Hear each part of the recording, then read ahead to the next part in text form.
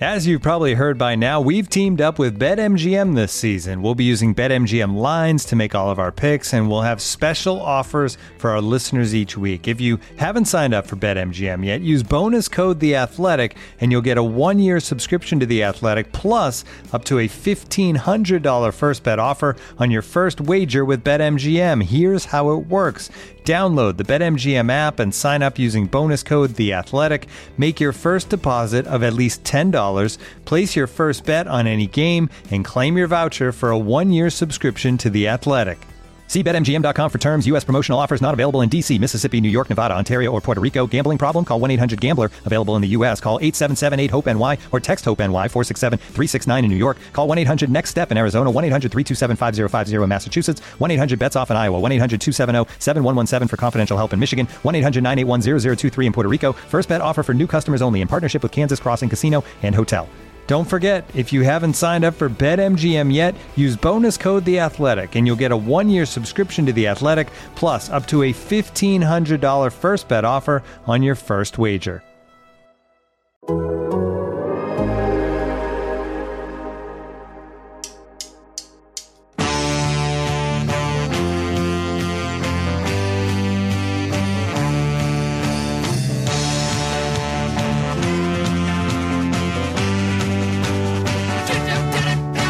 Welcome to the Total Soccer Show. My name is Ryan Bailey, and this is the Weekend Review, your one-stop shop for the action from the Kop and beyond. Joining me today is a man who listens to 1970s German disco pop to get himself ready for show recordings, Taylor Rockwell. Hello, Taylor. Hello. Always, man. You need some Rasputin in your life.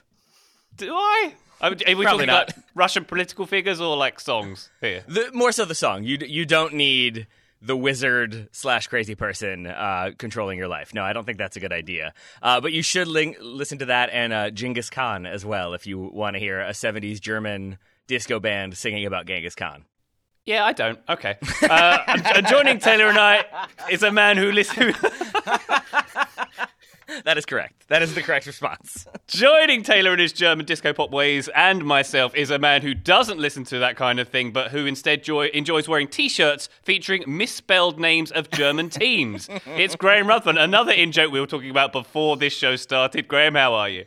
I am good. Well, I was in a good mood until my Oakland Roots St. Pauli T-shirt came through with St. Paul on the logo, which, as you pointed out, is the Minnesota version of that T-shirt. So, yes. Or you just got St. Paul's sweatshirt, his customized sweatshirt, and if so, that's a big get. That's a big get, Graham.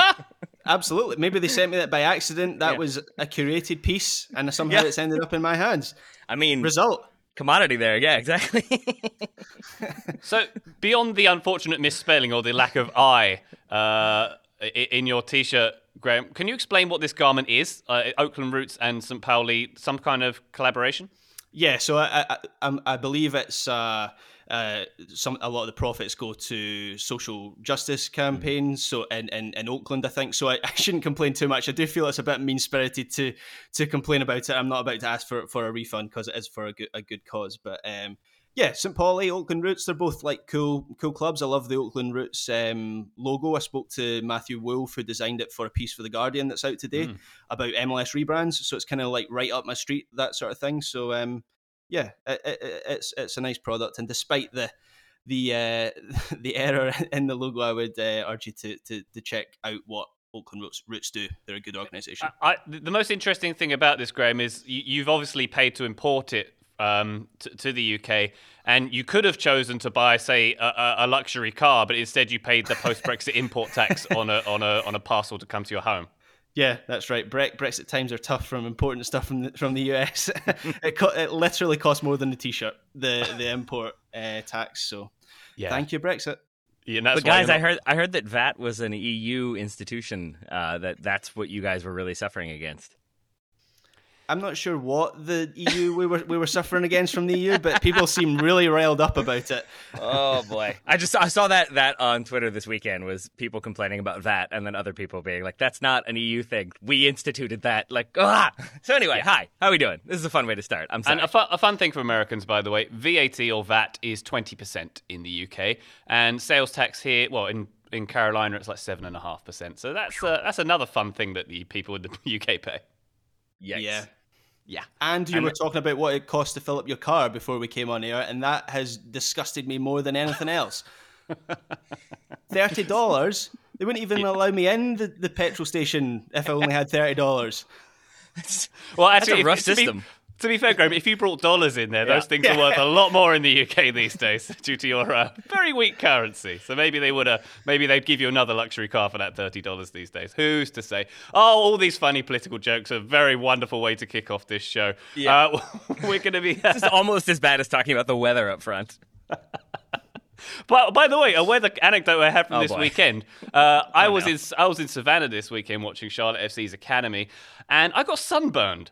I got a huge sunburn from being down there. I wasn't expecting this because it is February and it's very cold and rainy where I am right now. I didn't prepare adequately. And the bad thing about getting sunburn these days, gentlemen, is that I was wearing a mask for the whole day. So now I have a huge white patch on the bottom half of my face and a huge red sort of angry skin tone on the top half of my face. It's not a good look. So don't go out there, kids, without your sunscreen if you're going to be wearing a mask, is my advice to everybody. Just grow a beard real quick, Ryan. That'll solve it. Is that what you did? Is that what happened Pretty to you? much. Yeah, exactly. I got sunburned once, and that was it for me when I was like 14. Oh, right then. So we've done weather, we've done political discourse. Anything else before we get to the soccer? I mean, let's just get into religion for a while and talk about who's truly got it figured out. No, let's instead talk maybe Premier League. Let's do that instead. That's somehow maybe as controversial, but less controversial at the same time. Indeed it is. Well, the Premier League is, we've got plenty of that coming up on today's show. We do have Liverpool's Mersey misery continuing against Everton. We've got Arsenal pretty much rolling over for Manchester City, and West Ham cementing their status as the best team in London. Still feels like a weird sentence to say. Spurs very much not the best team in London. And I mentioned Liverpool-Everton. We've got more derby action than a team managed by Wayne Rooney as well, because we've got the Derby della Madonnina and we've got the Revere Derby as well. So 3 derbies to be covered from this strange weekend, because this is a weekend where the 3 leading teams in Europe's top 5 leagues, 3 of the leading teams in Europe's top 5 leagues lost. We had Bayern Munich losing to Eintracht Frankfurt. We had Atletico Madrid losing to Levante, and the aforementioned Liverpool losing to Everton, which is where we shall start our show. 2-0 to Everton, this one finished, the 238th Merseyside derby. Going into this one, I believe Jurgen Klopp was unbeaten in 12 meetings against Everton, and Everton hadn't won at Anfield since 1743, says in my notes here. And they have indeed won this match, much against most people's expectations. Graham, where do we start with this one? It seems to me like this was the same team that started, at least, against Leipzig. Jurgen Klopp, fancy any rotation anytime soon in his squad? What do we think? Well, it's funny you mention that. It's not the first time I've thought that about Klopp. I mean, he's complained about so many different things this season, and one of the big things he's complained about is fixture congestion, and yet he seems to have played the same fullbacks. I think the fullbacks are obviously so important to Liverpool. You'd probably want to rotate them a little bit. He's played the same front 3 in every single game, and I think you're seeing the fatigue element of that when you mention those 2 games. The Leipzig game, which I thought was one of Liverpool's best performances of the season, if not the best performance they've put in this season, and then obviously the performance against Everton, where they were just flat throughout the game, didn't really look like they were going to score or get anything out of that game. So yeah, you're right. Obviously injuries have been a massive factor. You can't ignore that with Liverpool's season, and obviously Jordan Henderson picking up an injury in this game as well, just to make matters worse for Liverpool. But yeah, it feels like there's more at play than just injuries with Liverpool right now. It feels like everything's just sagging a little bit flat, and a little bit of rotation would surely get a bit more life into them. And you look at Minamino scoring at Southampton, scoring for Southampton, obviously joining them on loan from Liverpool in January, and you just wonder why was this guy not given more of a chance? He could have freshened things up a little bit. He looks like a great player for Southampton. He does indeed. If you don't mind me picking into that comment about the performance against Leipzig being maybe one of the best of the season, what do you think the difference was between then, a matter of days ago, and this performance? And I mean, when I look back at that Leipzig game, yes, they were pretty good, but they also got the win from 2 pretty bad defensive errors. Yeah, I just felt the intensity was the big difference. I know that's a really kind of intangible thing to say. It's not something you can kind of plot on a tactics board, but just the pressing from Liverpool against Leipzig, they weren't really giving them a moment on the ball. It just felt like they were really wired into that game. And in this match, which is a derby match, they should be up for it. Again, I'm reluctant to speak in these terms because they are in sort of intangible qualities, but there's just no energy at all to Liverpool in this game. They felt really flat. I mean, how many times was Jordan Pickford really tested? I know he had a decent game and made a couple of good saves, certainly one from Jordan Henderson, I think, but it didn't feel like Liverpool were battering down the door at any point in this game. In fact, Everton were the ones in the closing stages that had the urgency, and obviously they got the second goal to clinch things. So really peculiar whiplash from Liverpool between that game at Leipzig and then this performance against Everton. Hey, yeah. Graham, I'm glad you brought that up because I think that is, I really couldn't figure out like what it was that was so odd to me about this game. I have some specific things relating to the screen itself, which I'll explain later. But for now, I think you're absolutely right that this felt heading in like it was this unstoppable attacking force, at least it has been in the past. And then the way Everton set up with the kind of back five, it felt like an immovable object. And here we go, unstoppable versus immovable. And then Liverpool felt sort of pretty stoppable pretty consistently, and they didn't seem to have that intensity, that willingness to go at Everton, make them uncomfortable, pull them out of position, trying different things. There wasn't that, for lack of a better term, swagger that we've seen from Liverpool in the past couple seasons. I think a big part of that is fatigue. I also think I disagree with you guys a little bit because I look at that bench and there are good players on there, but I feel like they're players that Klopp doesn't entirely trust to do the job that ideal starting 11 does. And so maybe that's a negative on him. I'm not sure, but it feels like he looks at that bench and thinks like, let me try another central midfielder real quick before I have to throw on Nat Phillips. Well, that's a problem in itself then, isn't it, Taylor? Yeah, I mean, it absolutely is. And I think like, You see then, like, we can get into Nat Phillips' performance on the whole if we want, but I felt like in the 81st minute, I think in the play that leads to the penalty, when he does sub on, Nat Phillips coming on for the injured Jordan Henderson, he tries to make a play, over pursues, then isn't fast enough to get back into position, and that felt like welcome to the big leagues, like, this is going to be tough for you. So I understand how bringing in new players and getting them kind of up to speed with the way Liverpool want to play can be challenging. But then we have Ozan Kabak in there already playing consistently for Liverpool. So it's not just that Klopp is hesitant to try new things. I think it is maybe a depth issue, a fatigue issue, an injury issue, and a confidence issue sort of all rolled into one. But it's a challenge they should be able to meet, Taylor, I think is the issue, isn't it? That Liverpool, they should be able to have a bit more squad depth. And Jurgen Klopp should have a bit more trust in the players who aren't his ideal first starting 11. I mean, you can argue you've seen that with Man City. You could argue you see that with other elite European teams. Are we just going to say this is Jurgen Klopp's trust issues in the fact that he only trusts a very small amount of players? I mean, I'm definitely speculating here, but it is in my mind, like the downside to having that very established front three who on their day can destroy defenses and tear people apart.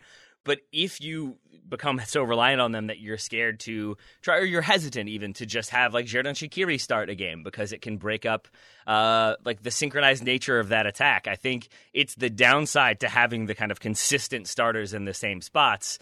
Like, I don't really begrudge him at the same time, though, because it's a very good front three who know how to work really, really well. But does Divock Origi come in and do the exact same thing as Roberto Firmino? Probably not. I think he's probably not like quite at that level. He's not far off it necessarily, but I think it's enough of a gap that maybe that's why Klopp doesn't want to start him, wants to go with him as an impact sub, but then in these types of situations when you're down, you can't then have the security sub. Maybe last season they could. They could bring off Firmino in the 55th or 60th minute and give him a little bit of a rest. This time round, not so much. Yeah, well, Graham, why don't we talk about that? We had Calvert-Lewin coming on as a pretty impactful sub for Everton, and Liverpool not making a similar change. It seems like Diogo Jota can't come back soon enough. But Firmino, who has never scored against Everton, seemed he had a few chances, Graham, that he didn't quite convert. And I was thinking Calvert-Lewin would have taken that in a few instances.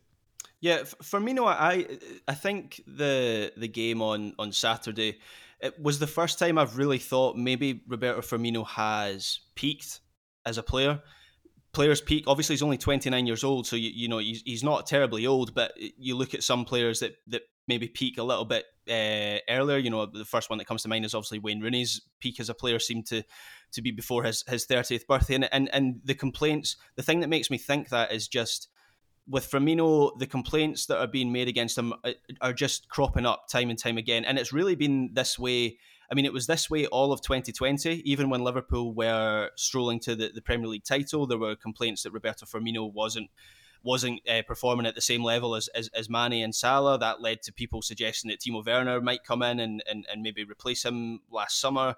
Obviously, that didn't materialise, but those suspicions over Firmino have carried over into this season. I know there was a few games ago it seemed like something clicked for him, but now he's gone back to missing these chances. And Liverpool, I know he's not in that team as a goal scorer, but it feels like what he was offering before, he's not offering that as well. You know, he was someone to play off. Mane and Salah needed him in that attacking structure, and at the moment it just feels like he's not scoring goals. He's not facilitating Mane and Salah in the way that he was previously. So I'm not terribly sure what he's offering in this Liverpool team right now.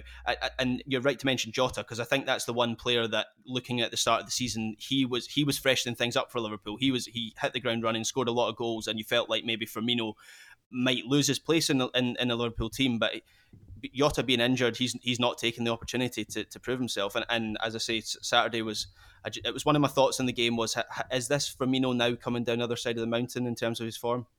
Can I offer a theory on Firmino, and then you all can tell me if I'm just being too kind to him? No. Sure. All right. Ryan says no. Graham says yes. I'm going to do it with half energy. Basically, I feel like Firmino, he's never been, in my mind, their goal threat. And you look at, last season, I think he has 8 or 9 goals in the league. The year before that, it's 10 or 12. He's not the goal scorer. It's not the Harry Kane to me. He does a lot of dropping in, linking up, moving out of space, occupying other space so that somebody else can then move around. He does a lot of that work. And in my mind, it's sort of, Graham, you're probably right that if he's not doing it as cohesively, then the attack does sputter a bit. But I also think that with the idea that he's not really a goal-scoring number 9, I don't feel like that's his number one responsibility to this team. If you then suddenly desperately need goals and you need your number 9 to be a goal-scoring forward, to some extent I feel like you're asking him to do 2 different things simultaneously. And to Ryan saying no and Graham saying yes, it becomes very hard to thread that needle. Sorry, a bit naughty today. Why don't we talk about the penalty incident as well? Because wait, what do you think of that one though? Or am I being too generous to him? I don't think. No, I think that's probably. I think that's probably spot on. Okay. Yeah, I just think with Liverpool that their attacking structure is so dependent on the structure that I think you're probably right to focus on those things. Yeah, there we are. Ryan, back to you. I won't interrupt anymore. No, please do. Please erupt with abandon, Tate. The penalty incident. Interesting. Some people saying, no, that wasn't a penalty. That was nothing, and then others saying, why wasn't that a red card? I kind of towards the latter here. This is Trent Alexander-Arnold sort of went to ground, sort of missed the tackle completely, and then as a result kind of obstructed a goal-scoring opportunity with the follow-through. And that feels not a million miles away from what David Luiz did against Wolves when he got the red card. So is there any reason why this wasn't more severely punished for Trent in this instance?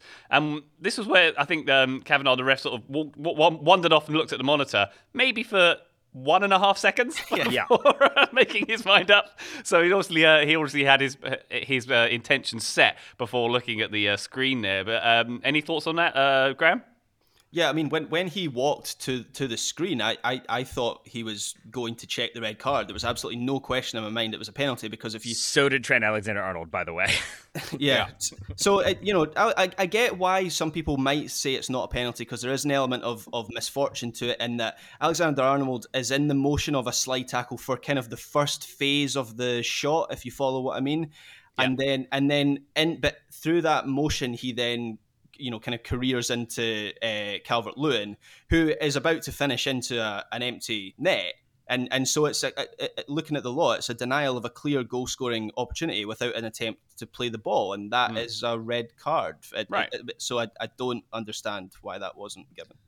So I think I don't have a defense. All I can say is that I think when Alexander-Arnold goes for that initial slide tackle, the idea would be... By the way, Graham, I apologize that you both have to call the sport soccer on this show, and then you have to hear things like slide tackle. I promise I won't say, what's the one that infuriates Brits? Is it outside back? Is that what you all don't like?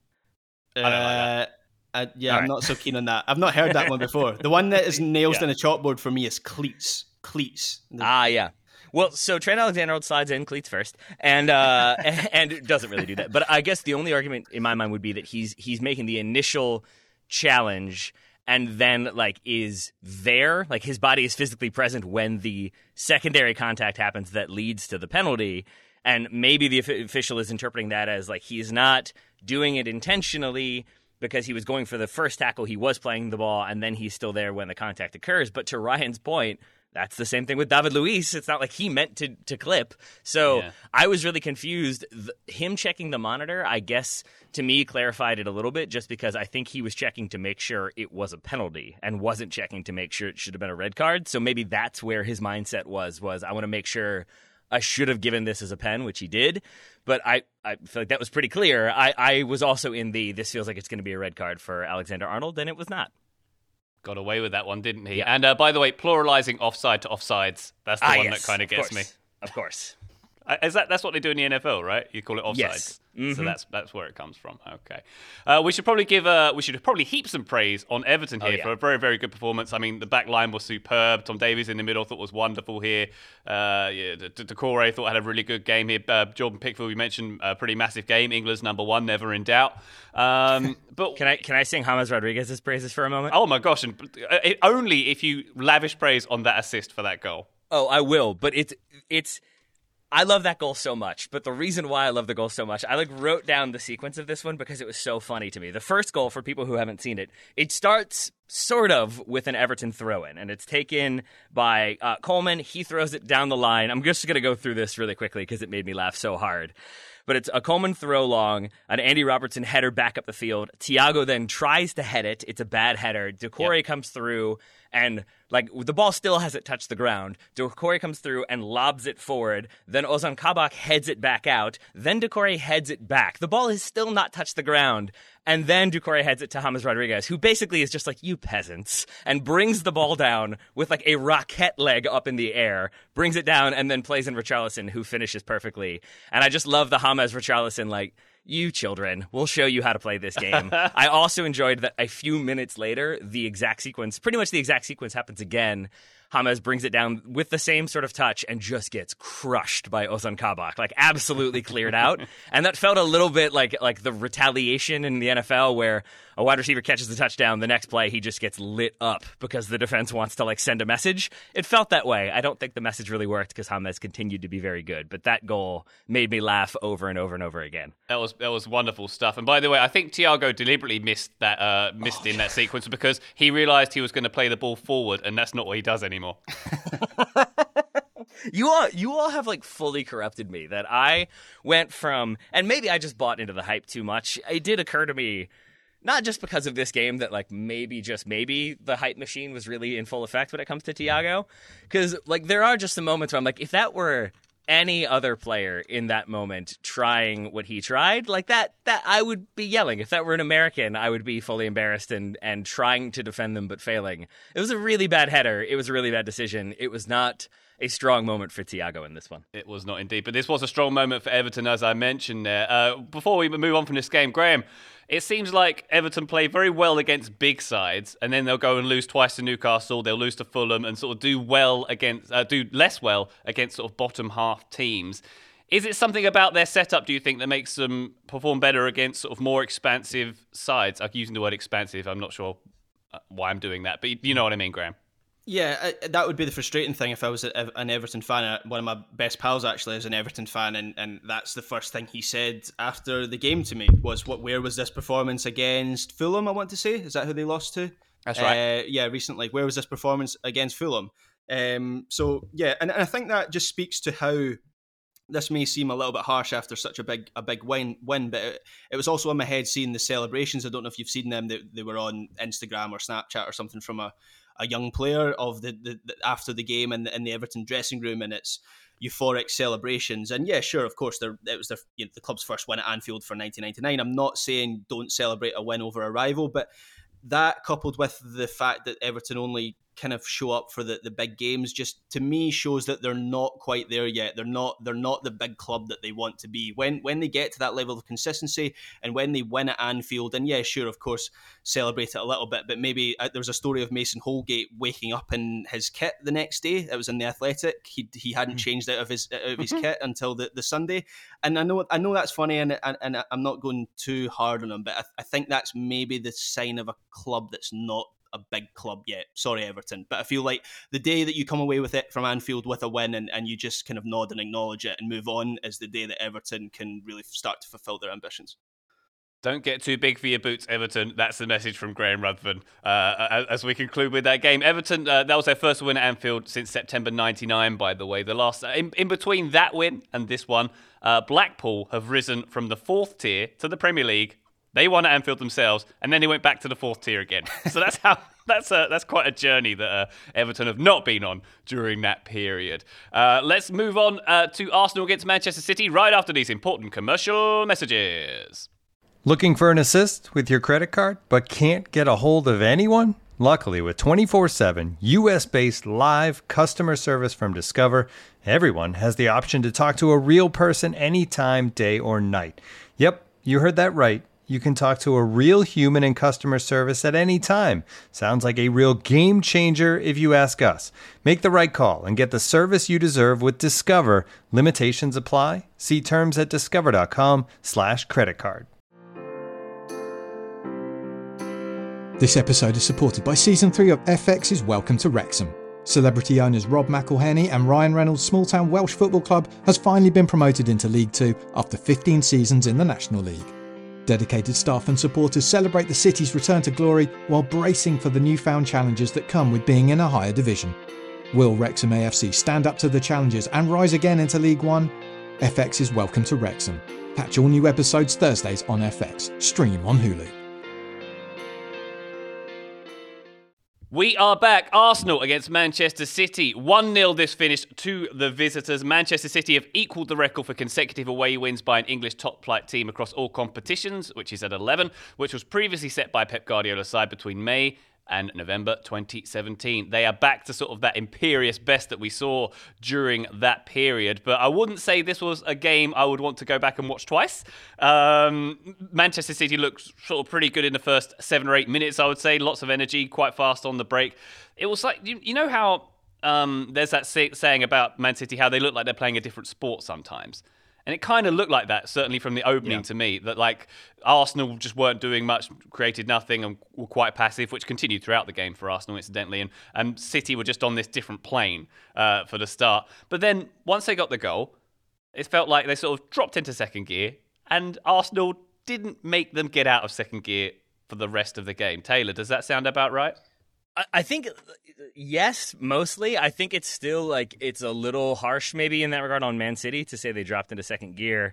I will own and be embarrassed by the fact that I don't drive manual. So I don't know what that means necessarily, but I'm assuming it means they weren't performing as well. And I think this, if anything, reminded me of the Pep days with Barcelona, with like the tiki-taka in that, like once they went up 1-0, it was like, well, that's the game over because no one's getting the ball back. In this one, I felt like they went up 1-0 and the shape that they were utilizing, which was like on paper a 4-3-3, but was oftentimes a 4-2-4, like high up the field with 2 false nines almost. I just think it so flummoxed Arsenal that it took them a very long time. You could see Granit Xhaka being really, really frustrated. You could see a lot of back and forth, and Mohamed El-Neni kept, I think, being pulled out and not really knowing what was being asked of him.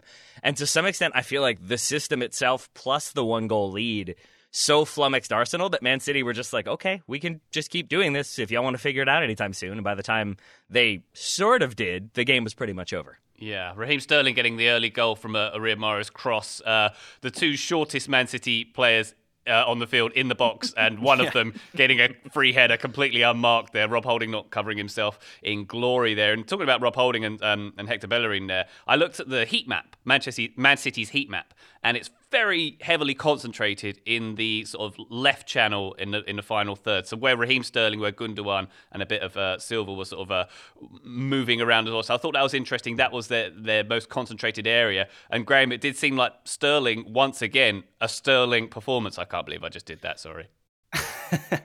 That's terrible. But yeah, Sterling was not terrible. He was very good in this game. And I'm interested that you mentioned Bellerin, because he's in my notes, not just from a defensive point of view, but from an attacking point of view as well. I thought his decision making throughout the game was really atrocious, and I think I might have actually mentioned this on the pod before, where Hector Bellerin, he burst through. He was the most exciting fullback in the Premier League for a season. Obviously, injuries have hindered him, but now fitness is not really a concern for him anymore. This is his best season in terms of fitness for a long time, but he doesn't really offer much. The number of times that Odegaard was an option inside, he had a poor game as well, actually, I should say, but the number of times that Odegaard was inside and he would overlook that pass and run into a blind alley in the byline and have a cross blocked or something, it was astonishing. And for me, it just going back to the system from Man City.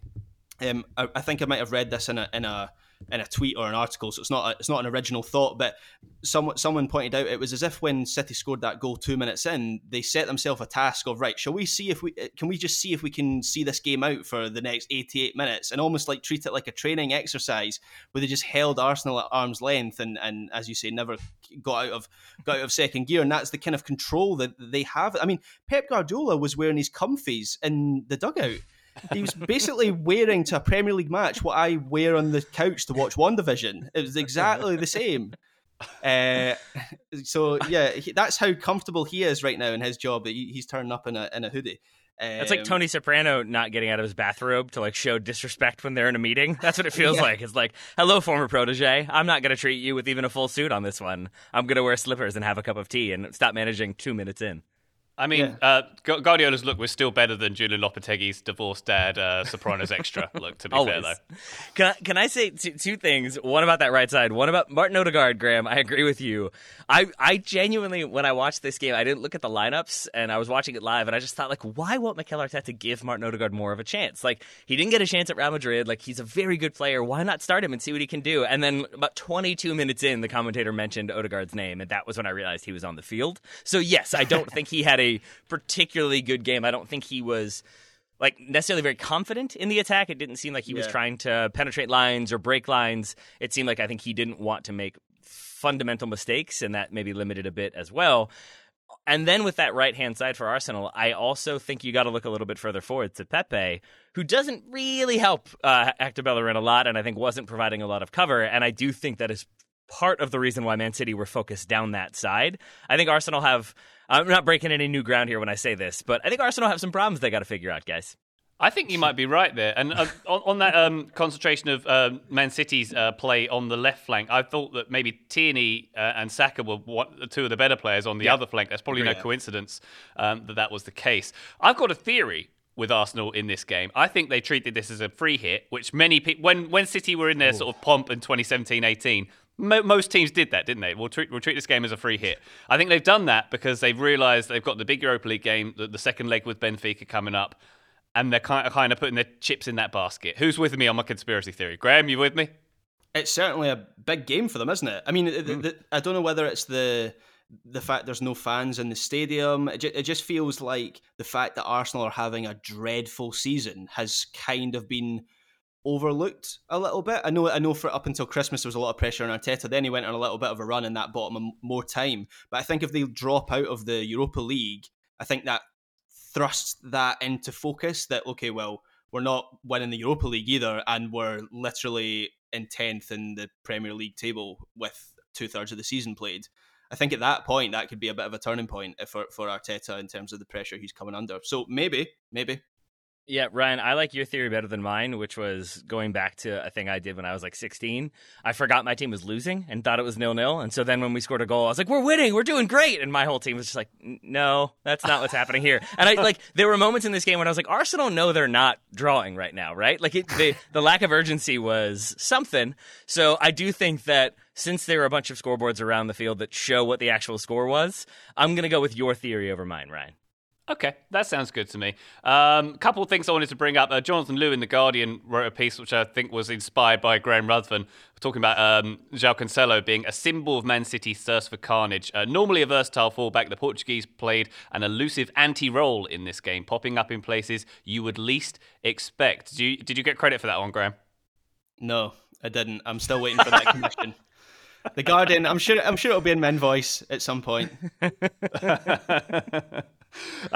The other thing I wanted to mention was Aubameyang for Arsenal.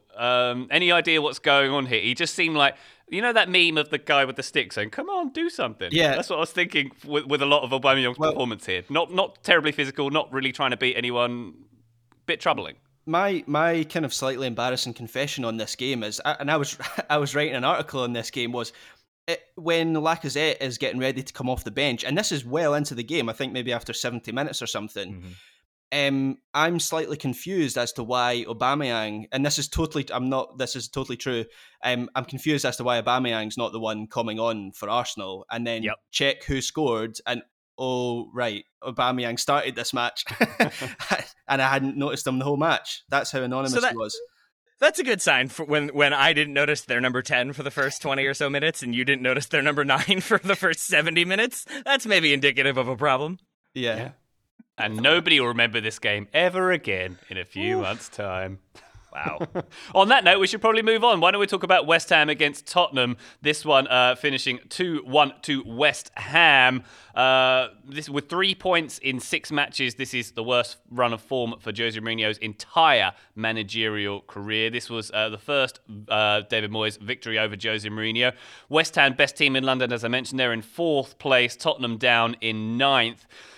A strange game, this one, Taylor, because I thought, at least for the second half, Tottenham were actually quite good.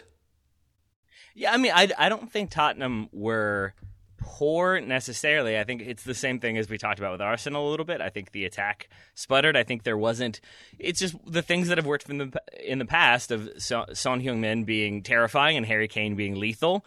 If that's not on, if you're able to mark them out of the game, I think Tottenham then run into a lot of problems. I think that's pretty clear when you look at the double substitution that Jose is desperately trying to change things up. But I think Jose also, in my mind at least, kind of hit the nail on the head in the post-match comments. He very clearly clarified that he wasn't saying it in negative, but it was that they played a game West Ham fought. And that stands out to me, that I think there was more of that fight with West Ham. I think Jose always goes back to that one a little bit. We know that from the All or Nothing documentary, that it was always about how Tottenham didn't have enough fight. And maybe that's kind of a tired phrase, a tired explanation from him. But I think that was pretty evident in this game, just how much West Ham were up for this one and how they scrapped for everything. Tottenham less so. Yeah, that cliche of wanting it more seemed obvious here. They seemed like they were much more physical, were West Ham. In this one, you look at the first goal, sort of Kufau and Souček, they just bullied the ball forward, basically. Reguilon ended up on his butt, and whether you call that a foul or not, it was certainly, the intention was there from West Ham. And one of the points I made in our notes before this is that with West Ham at the moment, they've got organisation and they've added some quality. That's kind of maybe a core reason why they're doing quite well this season. With Tottenham, they added the quality, and they haven't added the organisation, which is bizarre because that's a real tenet of Jose Mourinho, organising a defence. And you look at that first goal, if you freeze frame it from the side angle, when Antonio gets in between the defenders and pokes it in, there are 7 Spurs shirts in the box. 5 of them are behind the penalty spot, standing still, just sort of hovering around. 4 West Ham shirts further forward than those 5 shirts. So they're outnumbered the Spurs are outnumbering West Ham in the box, but no one doing anything. No, it just seems like, what is this system? What is happening here? I was very confused, Graham, about the lack of organisation and sort of the lack of quality running throughout this Spurs team for large swathes of this game.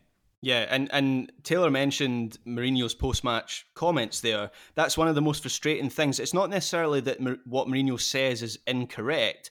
It's more that the tone he takes as if it's got nothing to do with him.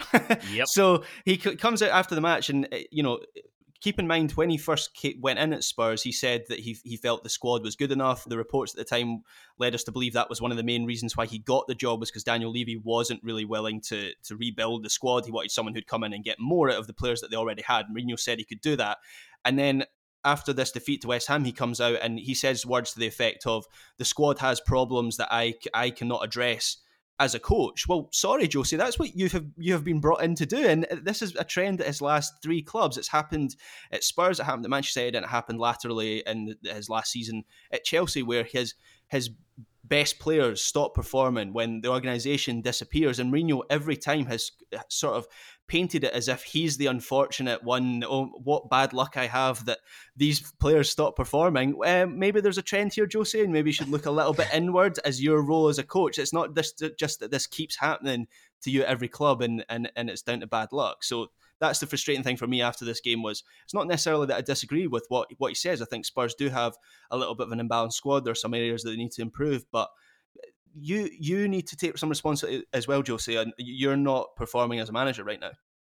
I would agree with that, and I would emphasize the idea that it to me is a product of the way Mourinho manages. I think you could extend this to other managers. I think it could go to Klopp. I think it has gone to Villas-Boas, for example, in the past when he was at Tottenham. That if you have a very specific system, if it is in this case Jose's, we're fighting for everything, we're going to be defensive, we're going to counter, we're going to frustrate, everybody's got to be locked in and hyper focused. When that works, his teams are challenging for the title, and when you're challenging for the title, you feel that motivation. If you're right there, if you're first or second, and it's live or die, if we go out and win this game, we're going to go top of the table. There is that everybody's switched on, everybody's locked in. When you're ninth and it's if we win, we go eighth, maybe. I think it's harder to get that buy-in, and that's where I think his managerial approach becomes a little bit more of a problem. That if you're not getting everybody to buy in, and your entire emphasis is on team commitment, then you're going to struggle to kind of create and figure out a way to get past teams like West Ham. I should say that not in a negative way, since West Ham are currently in the Champions League spots, but I do think that that's part of it, is if you're mid-table, it's harder to think this is a life and death game. It's more this is an 8th or 10th game. Yeah, and I wonder, guys, if it's simply a case that Jose needs better defenders for his system to work.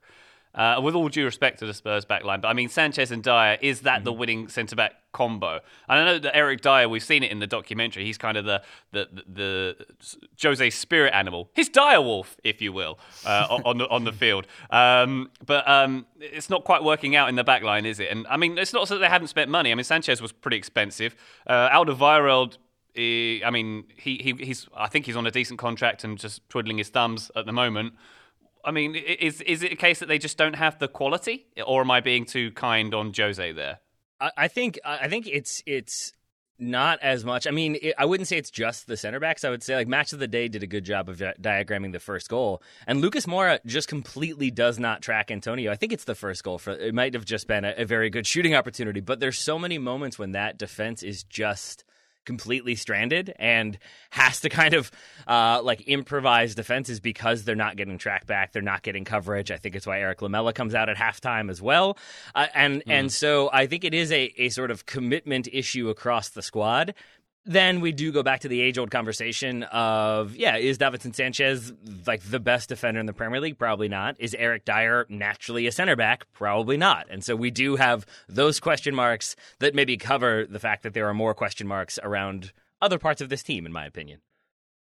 Yeah, I don't disagree with that. How about the question mark around Gareth Bale, Graham? I felt like he auditioned for a start in this team pretty well in this game. Thoughts on that?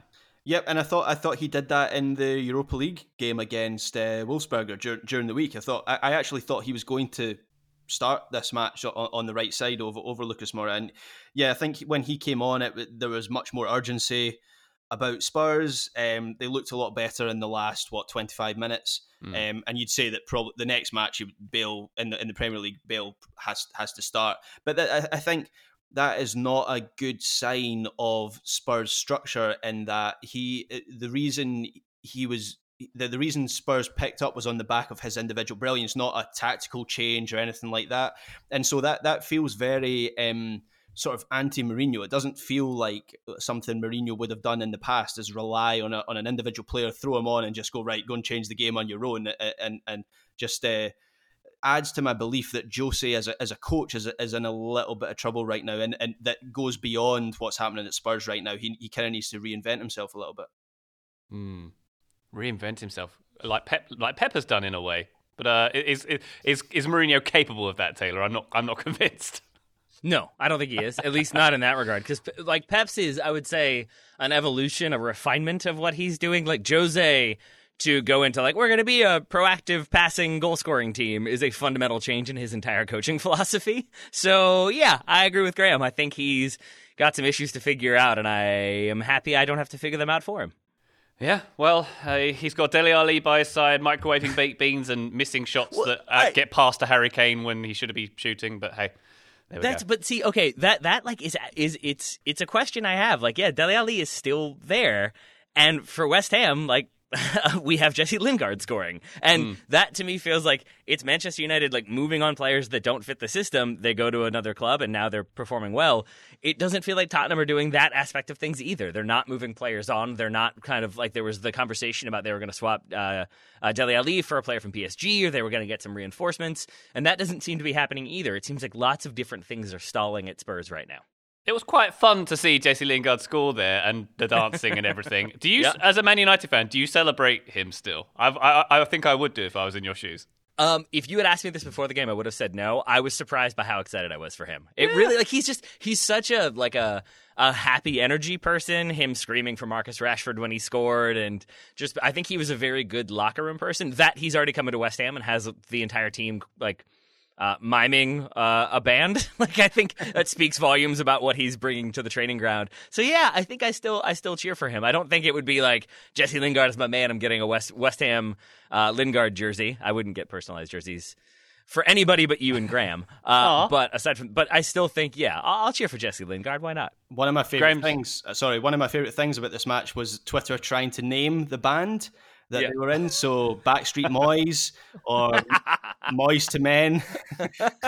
There's another good one. I think Backstreet Moys is solid. Yeah, neither are my jokes, but that was one of my favorite things about this game. Yeah, I'll still give you credit. We'll put that in the Guardian payment for you. Well, speaking of David Moyes, interesting to see how he's doing so well at West Ham at the moment.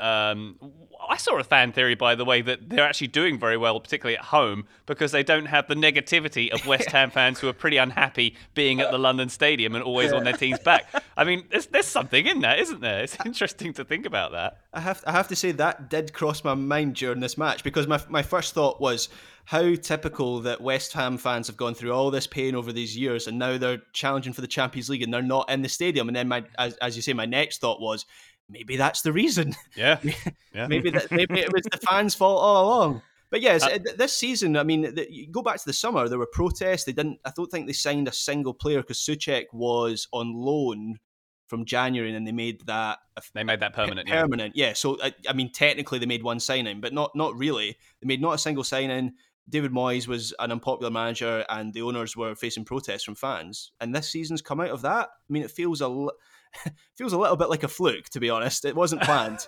Something's gone wrong with the timeline, hasn't it? Because West Ham fans did all think they'll be fighting relegation this season. Yet here we are. They were very annoyed at the ownership, and wow. What can you say? Yeah, I agree, because like the Sebastian Haller move where they sell him to Ajax for 30 million or more than 30 million, like. If West Ham are in 16th, that is very much like, what are you guys doing? Like, why would you sell this player that you spent so much money on when you didn't really give him that much of an opportunity? Why are you letting Carlos Sanchez leave on a free or loaning out Felipe Anderson? There's a lot of moments that I think if things don't go well, you flip it around and you're like, well, that was why they weren't very good. But in this situation, because they're doing what they're doing, it becomes like, oh, maybe they're geniuses and they're getting rid of a lot of players that weren't buying into the system or weren't fighting. And now you've got Declan Rice covering 80 yards and marking 4 players at once. Oh, calling West Ham's ownership group geniuses is a step too far, but that's probably true. But they're doing very well regardless. One note of caution, though, when David Moyes did finish 4th with Everton, 17th the next season. So get ready for the Moyes roller coaster, the Moyser coaster, for those Moyes to men out there in London. We shall move on to a couple more derbies from the continent very shortly after these important commercial messages. This episode is brought to you by Michelob Ultra, the official beer sponsor of the NBA. Want to get closer to the game than ever before? Michelob Ultra Courtside is giving fans the chance to win exclusive NBA prizes and experiences like official gear, courtside seats to an NBA game, and more. Head over to MichelobUltra.com/courtside to learn more. This episode is brought to you by Michelob Ultra, the official beer sponsor of the NBA. Want to get closer to the game than ever before? Michelob Ultra Courtside is giving fans the chance to win exclusive NBA prizes and experiences like official gear, courtside seats to an NBA game, and more. Head over to MichelobUltra.com/courtside to learn more. Let's turn our attentions to Italy, and more specifically the San Siro, the Derby della Madonnina, Milan against Inter. This one finished 3-0 to the visitors? Inter Milan, I think we'll call them. Before the game, they were separated by 1 point with, as of course, 16 games to go. It's been a decade since they were the top two spots in the league, so very exciting stuff, particularly if you don't have much affinity for Juventus. It seemed, Graham, to me from the outset that one manager got this right and one manager got this pretty wrong. Yeah, I mean, it was a brilliant performance from Inter. At no point in the match did I think that. I mean, I know Handanovic makes a couple big saves from Ibrahimovic within seconds of each other as well, but it never felt to me like there was going to be any other winner other than Inter. And really, it was just that I loved how fast and furious they were in the attack, particularly Romelu Lukaku. I think this is probably one of the best games I've ever seen him play, if not the best game, which is saying something because obviously the career he's had. But I'm just so pleased that there's a man, he's now playing for a manager who appreciates what he offers, because obviously he's been typecast throughout his career, particularly in the Premier League, as this big target man to hit with crosses and long balls, and really he's not that player at all. And this performance showed that. It was a brilliant all-round performance, not just in the goals he scored, but the cross he put in for Lautaro Martinez. I think that at the moment has to be the best strike partnership in Europe right now. They're always looking for each other. Obviously,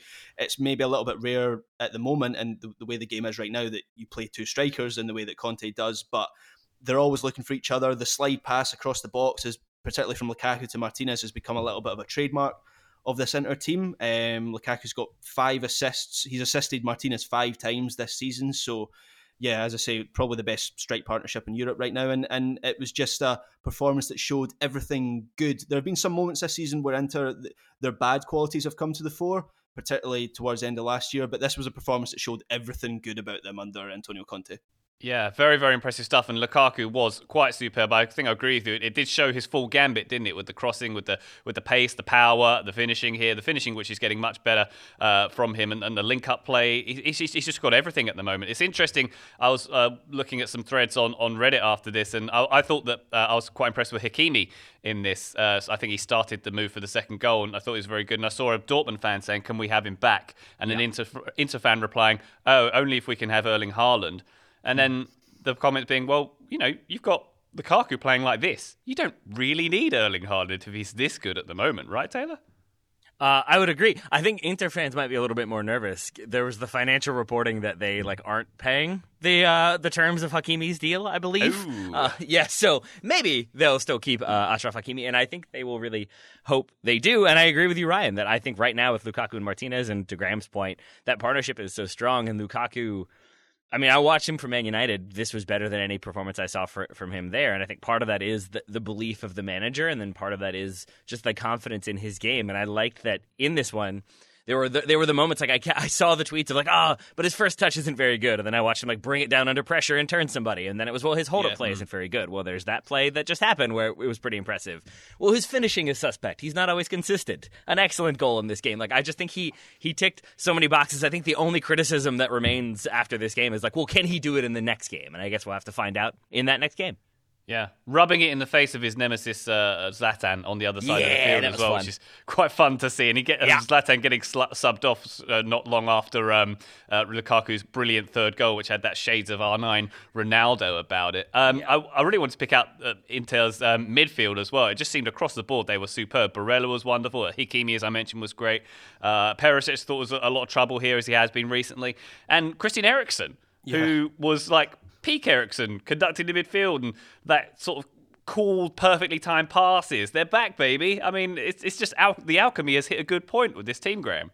Yeah, and I'm glad you mentioned Christian Eriksen, because he's in my notes. I mean, going into the January window, there were Inter directors openly talking about Christian Eriksen leaving the club in January. He was linked with West Ham and a return to Spurs, and it really just seemed like a matter of time until he left Inter. And all of a sudden, as you say, it's like peak Christian Eriksen right now for Inter. He is playing a slightly different sort of position. He's not playing on the left side as he did for Spurs, or even as a sort of number 10. He has had to adapt his game into much more of a more orthodox central midfielder, although he does have a little bit of freedom to push forward, as we saw in this game a number of times. But yeah, brilliant performance from him, and that midfield unit. Perisic on the left, Hakimi on the right, Barella, who I think the way he's going, he is one of the best central midfielders in European football at the moment. He only seems to be improving. Every time I watch him, he seems to be better and better. Brozovic, we know what he can do. He's an experienced head in there, and now Christian Eriksen has added to that mix. So it's not just the attackers for Inter at the moment. That midfield unit and the wing backs included in that unit is just on top form right now. The Inter squad is so interesting to me because it's world-class names that everybody knows, Lautaro Martinez, Romelu Lukaku, Achraf Hakimi, but then there's these other players, as you mentioned, Graham, like Brozovic, like Barella to some extent, even like Samir Handanovic, that I think are very, very good, but for whatever reason don't get that level of attention and maybe should. And once you start to give them that attention, suddenly that full 11 looks very, very strong. I also thought with the lineup that Conte went with, it reminded me of like an MLS All-Star approach of like, you know what, Alphonso Davies is a left center back now. Like, we got to get him on the field somehow. I loved Ivan Perisic as a left wing back and Achraf Hakimi as a right wing back. Both of them essentially functioning as forwards pretty consistently. It was a very attacking team that made me very happy to see, and then Nico Barella being in any team just makes me happy. I'm with you on that one, Graham. Yeah, definitely. And if we focus our attention on AC Milan, it seemed like they were struggling to play out the back a bit. I didn't think they had a lot of width, but one of the key issues, I think, was the strength of Inter's midfield, sort of making it really hard for Kessie, who's such an important player for Milan. He just seemed to never have a good passing option. And I think a lot of that was down to the overload that Inter created in with their midfield as well. Is there anybody with me on that one, Taylor? I am. Yeah, because I think what they were trying to do was with Romagnoli and Kjaer. I think I finally know how to pronounce his name. I think the idea was to find Tonali as like the point of the triangle, and then he could distribute the ball. I think Inter did a really good job of hassling Tonali every single time he got the ball, and sometimes before he even got the ball. And so once you've kind of removed him from the equation, it becomes incumbent on Kessie to drop in and become the other option. And so then you're having to have him adjust what he does automatically. But then if you put somebody on him, you're putting him in an uncomfortable position, and he has that pressure. And I think Inter did a really good job of sort of nullifying one threat and then immediately nullifying the other, and essentially just forcing Milan long to Zlatan every single time and kind of frustrating him, getting him into physical confrontations that are going to wear him down, and it goes the way it goes. Yeah, it's interesting with Zlatan because he did have a few chances in this game, but Is it a case of he didn't provide the leadership that was needed, perhaps to a certain extent? He's got himself some history in this rivalry now, and he's gotten caught up in the wrong things, I think, in the last few games between these sides, and maybe he just didn't have his head in the game. Graham, am I talking in vagaries here a bit too much? But you know what I'm saying, right? Yeah, there was a real sense this weekend of who's winning the breakup from Manchester United, not just between Ibrahimovic and Lukaku, but Mourinho and Moyes as well. So yeah, and it's the two former Everton figures that came out on top. I mean, Ibrahimovic, I know he likes to glorify himself in this respect as well. He likes to. The whole thing with him is he can do it all on his own, but he is, 39 now, 38, 39 years old. He does need a supply line, and I just felt Inter did such a good job, as you mentioned there, with the way they pressured Tonali. That was the one I noticed, actually, was just how Tonali was being denied the time and space on the ball, and I just think that had a knock-on effect with Ibrahimovic. There's only so much he can do with the sort of service that he got, and actually he still had a good couple of chances in the game which he probably should have scored if it hadn't been for a brilliant save from Handanovic. One big story to do with Ibrahimovic in the Italian press, when I went looking through the newspapers today, is that he is booked for next week. He's booked for 5 days at an Italian music festival. Now, as he's going to be doing a duet with Milivojevic, the former Inter midfielder, on one of the days, but the other days it just seems he's been booked to be a guest, and this was agreed before he signed his AC Milan extension, so there's no way for him to get out of it. So he's not going to be training as much next week because he's going to be at a music festival. Hang on, they're having music festivals right now. What? Yeah. I think he might I'm confused. I am confused. I have to admit. I think it might be getting done remotely, but then I'm confused as to how he's doing a duet with Milivojevic. How are you both skipping over that Zlatan is doing a duet? How are we focused on the logistics of things, and that is not the first thing that having recorded with Ryan way too many times, I was ready for this to be a setup for some elaborate pun, Graham. That's where I thought we were going with this. He is actually performing a duet with Sinisa Mihajlovic. Is that what I'm hearing? Yes, that's what is happening on one of the days. Yeah, and this is a big story in the Italian press because obviously it's not ideal that he's going to be at this thing for a full week. What is happening? Oh my God, this is my favorite thing I've heard all weekend. Thank you for that. I hope do we find out what song it is? I'm picturing it being like a Grease medley. Ibra loving happens so fast. If it's not, Ryan, he needs to hire you as his agent and talent scout. That's outstanding work by both of you. I am so confused by this. And if ever there were an indicator that Zlatan maybe is not the mind locked on the game and the competitiveness of Milan, maybe this is the anecdote versus what, say, Lukaku is doing for Inter. Yeah. I can't get over that now. We've got to move on from this game, I think. How? We need to follow up and investigate on that one. In the meantime, we've gone pretty long. We've got one more game to cover, though. The Revere Derby. Let's go to Gelsenkirchen for Schalke against Dortmund. Schalke 04 living up to their name. 4-0 to Dortmund. This one finished. Could be the last Revere Derby in the Bundesliga for a little while. Anything before we get to Dortmund? Anyone have anything good to say about Schalke? I mean, Matthew Hoppe. We haven't done hopping with the Hopper for a while, and he Nor had have one. Schalke.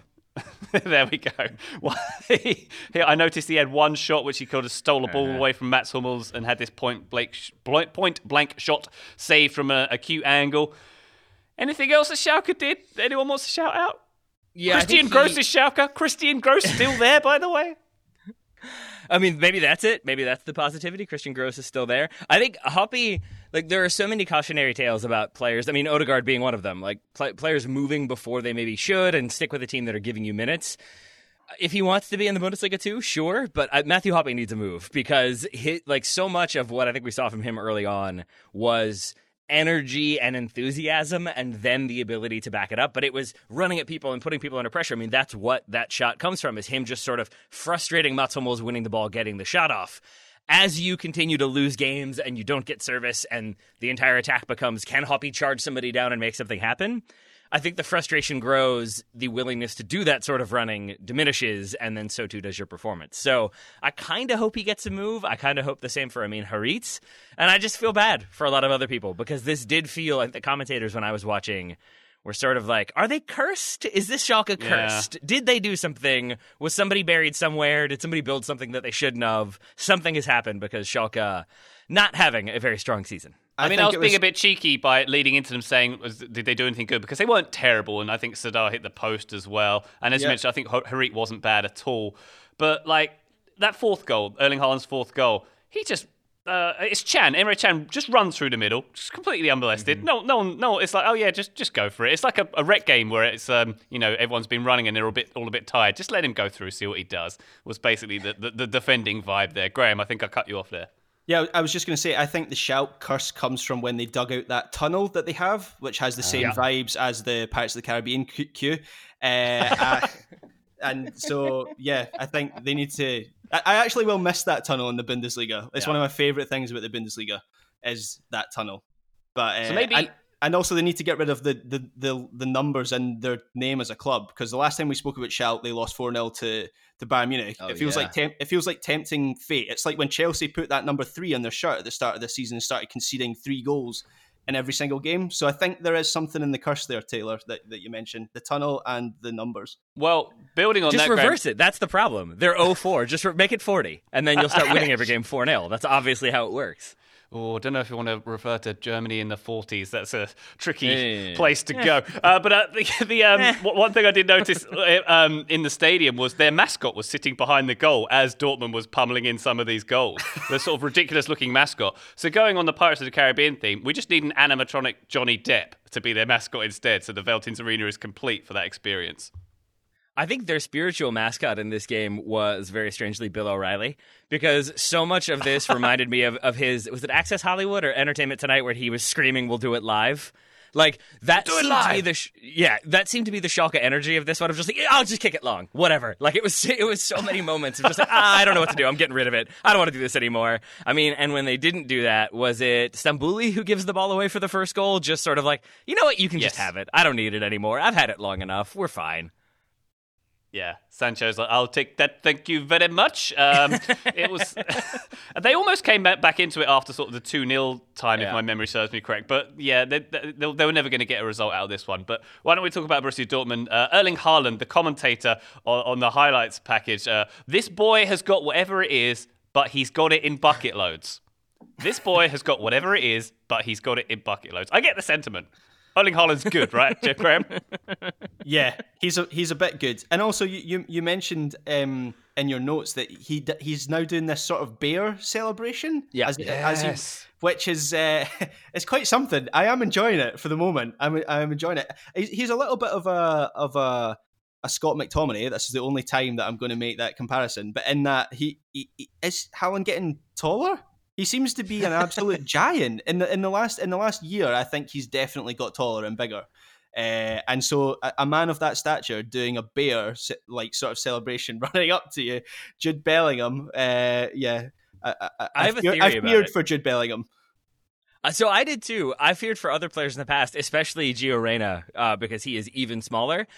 My theory is that Haaland is now doing the bear thing to telegraph that I am about to maul you. Because it used to be that he would wait until the last second and then jump on the person, and I think they never saw it coming. And he did almost crush like 3 different people. So I think it's now he's trying to tell them 30 yards away, like, I'm coming for you. Just prepare yourself, get ready, and then the contact occurs. But I also agree with you, Graham, that he does seem to, like, every time he scores a goal, it's like, oh, there's 2 more inches for him. He's now 9 feet tall. Perfect. Oh, my God. Just imagine that coming towards you with his arms hulking out either side of him. Thank you. He's happy, but is he? Oh, my goodness. My goodness. But it's nice to see Jadon Sancho. Sorry, I hijacked it there, Ryan. I just wanted to say his combo with Jadon Sancho and Jadon Sancho doing things. I am not like the biggest Jadon Sancho believer. I don't know if I want to spend 120 million pounds if I'm Man United, but the two of them, when they're combining and causing problems and just completely causing disarray for the opposition, is very fun to watch. Very fun, yeah, with Sancho getting the cross in for that pretty incredible volley that Haaland put away, just showing another string to his bow there. Very, very impressive performance from him, albeit, as we mentioned, against sort of not emphatically good competition. Anyone for any more on this game? Graham, anything else on this one? Not really. No, I thought Dahoud was good. He scored a stunner against Sevilla during the week, and I think I said when Axel Witsel got his injury, and you don't want to wish injury in anyone, that I actually thought that might improve Dortmund with Dahoud coming back into the team, and I think that's panned out a little bit because he's playing quite well at the moment. Yeah, and Dahoud making way for England's Gio Reyna for the last 10 minutes as well, Taylor. I'm not giving it to you. And England's Erling Haaland as well. Correct. That one you can have. All right, gents, I think we're just about ready to wrap this one up. Thank you so much to both of you for joining me on this intrepid journey through the weekend. Thank you, listener, for indulging us for the last hour or so. Taylor, it's been a pleasure. Right back at you, my friend. Graham, love you very much. See you next week, what? Ryan. Graham gets love. I get nice to talk to you. I hate you guys. I'm out of here. I love you, Taylor. Thanks, Graham. Love you too. Goodbye, Ryan.